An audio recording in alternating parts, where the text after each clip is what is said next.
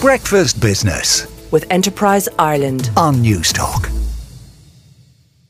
Even though many of the cars and motorbikes we ride around on these days are increasingly emitting zero emissions, the planes we fly in are still burning hydrocarbons at a ferocious pace. Technology is changing, but probably not fast enough for some people. Joining me now is Dick Forsberg, who is the Senior Aviation Finance Consultant to PwC. Good morning, Dick. Good morning, Joe. Do you have a number, I wonder, for how many millions of tons of carbon the aviation sector pumps into the atmosphere almost every day, every month, every year, whatever? Well, I don't have a number, and that number would be too scary to put out in the public domain at this time of the morning, but it's a lot. Having said that, I think it's clear that the aviation industry is deeply committed to delivering on its environmental obligations. And meeting those obligations and mitigating the environmental impact of those carbon emissions is something that is becoming a increasingly critical challenge for the industry. It's not going to be resolved in the short term. This is a long-haul objective which will take us right the way up to 2050 and probably beyond. So it's a long-haul process, I get that. And people love flying, they love travelling, especially after being locked down for 2 years. They love jumping on a plane, and aircraft engines are getting more and more efficient. But it's going to be, as you say, potentially 2 decades before we jump into a civil aviation craft which can take hundreds of passengers, even on a short-haul flight. When do you think we're going to jump on something that is powered by either hydrogen or even solar in the very near future? I think we're looking at the middle of the 2030s before we get to a developed technology, and I think it will be electric technology, battery power for small regional aircraft, so under 100 seats. The step up from that to the workhorses of commercial aviation, which is 150 to 200 seats, the A320s, the Boeing 737s that we all jump on every time we fly away to Europe on our holidays or for business. That's going to take longer because you have to overcome the laws of physics. Batteries are heavy. And you need a lot of batteries to get off the ground and fly any distance. The automotive industry, you mentioned, is making huge strides in battery technology, and that will probably accelerate the introduction of mid-sized commercial aircraft to earlier than we expect today.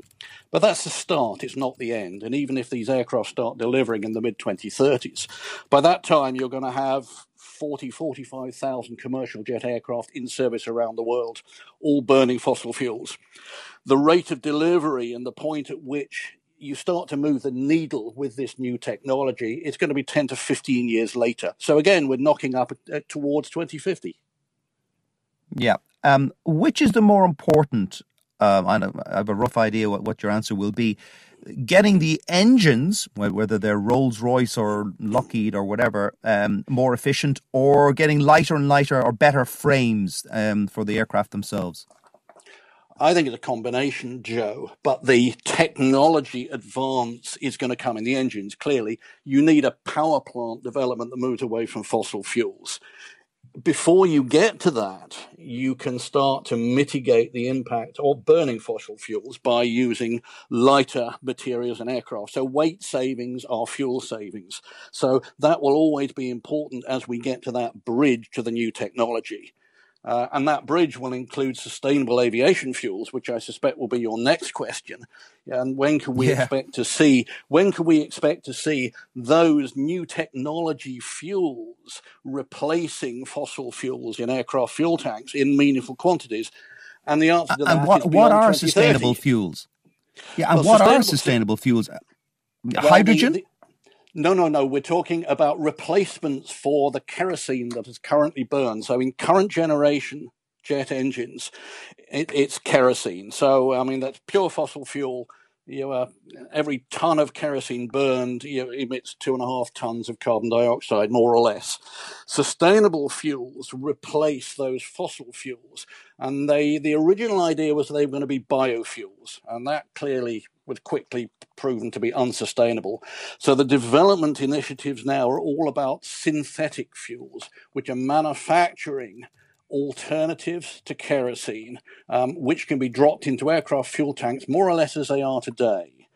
And the industry has set itself a softish target of having a 10% replacement level globally by 2030. And that's probably about as good and as quick as it's going to get. Simply because of the availability, the volume of fuel that can be produced on a synthetic basis needs to be ramped up massively. Okay, while I have you, Dick, there are quite a few Irish-owned leased aircraft sitting on runways in Russia. They're stranded and some of them have been expropriated by the Russians. Is there a chance that these aircraft will ever make it back to Ireland? Yeah, a colleague of mine has labelled that Grand Theft Aero. And I think the leasing industry is coming to terms with the probability that the majority of these aircraft will not be returned, or at least will not be returned in a state that they can readily or economically be returned to service on lease with other airlines around the world. Because even if the aircraft comes back, there will be no traceability on parts, on work done to the aircraft or engines in Russia. And without documentation and traceability, even if you have the aircraft, it's actually worth nothing without the records. And could the air lessors, could they not remotely disable them in some way? Unfortunately not. No, there's no magic killer button that you can press.